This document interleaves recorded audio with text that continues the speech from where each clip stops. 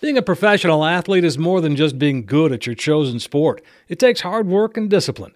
And joining me today is 26-year-old Alexis Love. She's an Olympic hopeful and is on Team USA track and field.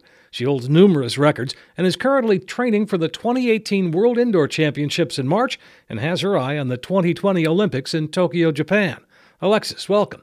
So when did you first get interested in being an athlete? It's funny because I just realized this year, I'm like, wow, I've been running track for a total of 14 years. I started when I was younger, and I went on to, high school and being on the varsity track team there. And then from high school, I attended Murray State University on a full ride scholarship. And then just this year makes about 4 years that I've been running professionally. Wow. I mean, you've been doing this for more than half your life, darn near. Yeah. I have. Yeah. So, I mean, you have really accomplished a lot. And we're talking about, student athletes and really what they have to go through. How soon do colleges start looking at student athletes and saying, maybe somebody I want to have come to my school? Right. I think recruiters typically start to look around your sophomore, junior year. And I mean, that was back in 2009, so it may be sooner than that since I've graduated. But they start looking when you're pretty early. Those scouts, I mean, if you're a big name and you're doing what you need to do out there on the field or on the track, they'll find a way to get to you. They keep their eyes on you for a while. Yeah. Well, that's kind of going to be exciting at some level to say, hey, I'm good. Oh, yeah, and it's definitely something to look forward to. It's always that end state where you're like, hey, this is where I want to go. But even to know, that recruiters want you, it just says a lot about you, and it just gives you that motivation to keep going forward and just know that if you're getting recruited, then you're with some of the best. And there's a certain expectation, too, that you keep striving to be better, knowing that, somebody's looking at your back, saying, there's potential here. Oh, yeah, of course. I mean, I never take that for granted. That's something that, I'm very passionate about. I'm like, look, I can always be better, and I know that someone is always looking up to me. I'm very active in the community as far as being a mentor, and that's what keeps me going, even on those hard days, because people look at me now and they say, hey, Alexis, I know you're an elite professional athlete, and they ask me if it comes easy, and I'm like, no, if anything, I feel like it's 2 times harder. But I always have, that motivation to where, hey, I know someone else is watching me, someone else is coming up, and they're going to look to me, and that's what keeps me going and motivated. So when you say you're a mentor, I mean, how young do kids sort of come to you and say, hey, I want to be like you? I mean, I also speak at different elementary schools, so I even have cool. kindergartners, it starts even from the age of 5 or 6. It starts young. Right. So there's this whole perception, I think, that some people have, that a college athlete, full ride scholarship, this is a breeze. They, they can do it in their sleep. But you're telling me that's not how it is. No, not at all. Because some people do have that perception to where they're on a full ride scholarship, so they can just relax and kick their feet up. I'm like, I can honestly say this: while attending Murray State University, even as a freshman, and being a student athlete, it just teaches you, certain things about life as far as how to value your time. You have to master time management, because there were times where I had 10-page papers due, but then that may be the same weekend as the Ohio Valley Conference meet. And by me being, a team captain and one of the runners on the team that would carry, my weight and most of the points, it always went hand in hand. Like it was very hard. There were some days where we have to wake up, throughout the week at 6 o'clock in the morning just to run the stadiums or go lift weights. And so when you put that together, plus I worked a part-time job and was attending classes, and then at night you have to do homework as well and go to study hall, it was a lot of work. So it was not easy, and it still isn't. It doesn't sound like it is, but you're aspiring to be really the fastest woman in the world. Is that where you see yourself? Of course. And how much of that is, we talk about the law of attraction, we talk about, believing and all of that, but how much of that is part of what you do, that whole visualization, and I'm going to be able to do this, and believing that you can do it? Right. Well, for me, I'm big on vision boards. I make one every year, and that's basically where I have this big poster in my room, and I print out, pictures, or I'll get different clippings from newspaper articles or magazines, and I put exactly on there where I see myself that year, the next year, in 5, 10 years, and so that way I wake up every morning and I spend time and I meditate and I look at that board, so I know that, hey, this is where I want to be, and these are the things that I need to accomplish. And even talking about visualization, before every race, the night before a track meet, what I usually do is, even when I lay down at night, because my adrenaline is pumping and I can't get any rest, I replay that race over and over in my head. But the ending is always the same. It's me crossing that finish line first. So when race day comes, I have nothing to think about because I've already visualized myself winning a race. So I even take it to the extent where, in my bedroom, I have sticky notes on the mirror like, hey, you're number one. You're already the fastest woman in the world. Because and I always tell my mentees this when I speak, if I'm going to go out there and do something, whether it be sports, political, whatever the case may be, I want to be the best at it, because if not, you're just doing it to do it. So strive to be the best at whatever you're doing, and that's what I live by.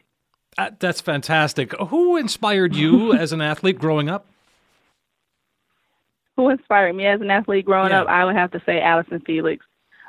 She's one of the best, if not the best, short sprinter, in my opinion.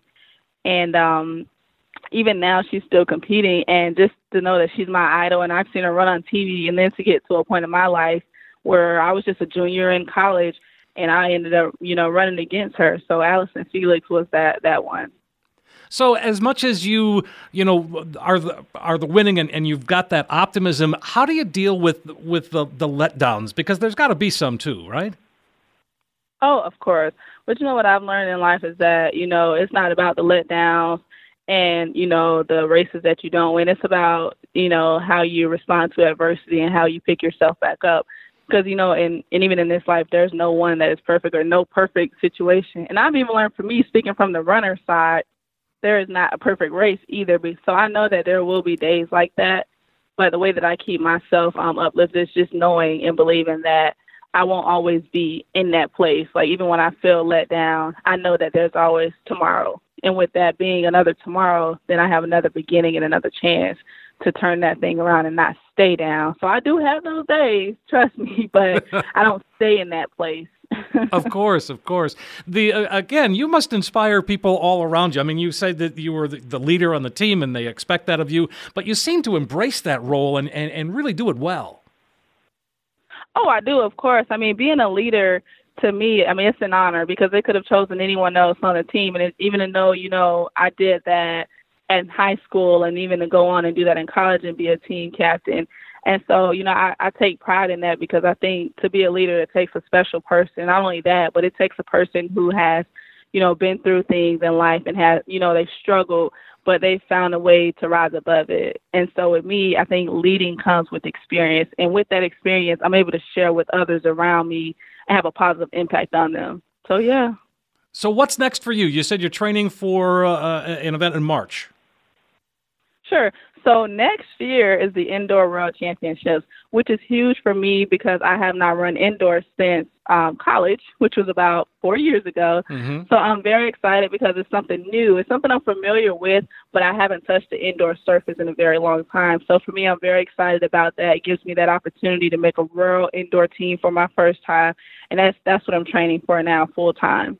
So when you say training full time, what's a day in the life of Alexis Love like? Well, see, I also work part-time, so I wake up every day at 5 a.m. and I go to work. I work a top security job. I majored in criminal justice while attending Murray State. So after work, I go to the track, and I have my coach who meets me there. And what we'll do, we'll warm up, and then we'll go through our drills, and then we'll actually do the workout. And after the running workout, we'll go to the gym to do the lifting portion. So for me, I have long days. I don't complain because I'm used to it. And that's why that goes back to that question of, the perception of college being easy for student athletes. So I've realized that everything I went through at Murray State, it has given me, the certain tools and resources and the strength to be able to do what I'm doing now, because, the average professional athlete would ideally have a big contract, and I have not signed yet officially. So for me, I also work part-time and train full-time. So it's a lot of work because, people look at the Olympics, but they forget about all the other races throughout the other years. Like year-round, we're still competing. My season may start this January. It may not end until August. So I have long seasons. I have long days. But what matters is that it all works out in the end, and it's definitely worth it. Absolutely. So when you say you majored in criminal justice, is that something you see yourself doing, 15, 20 years from now?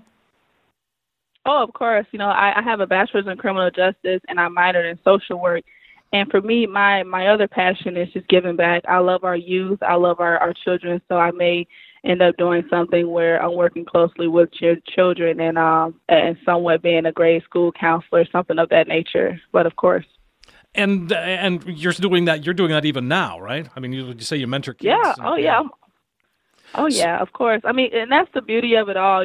Track gives me that flexibility to where I can train, but then I can also work in my field and have that hand in hand. Always have a backup plan, even when you know that you're certain about the road that you're on now. I do want to mention that if someone would like to keep track of my races, speaking engagements, if they would like to request me to speak or be a mentor, anything of that nature, I do have a website with that information, and it's www.motivatewithlove.com. Thank you so much for your time today and for the inspiration. I think you've inspired a lot of us. All right. Thank you so much for having me. I really appreciate it. Thanks again to Alexis Love. And to follow her progress as she trains for the Olympics, you can visit motivatewithlove.com. For the Financial Safari News Network, I'm Steve Siddall.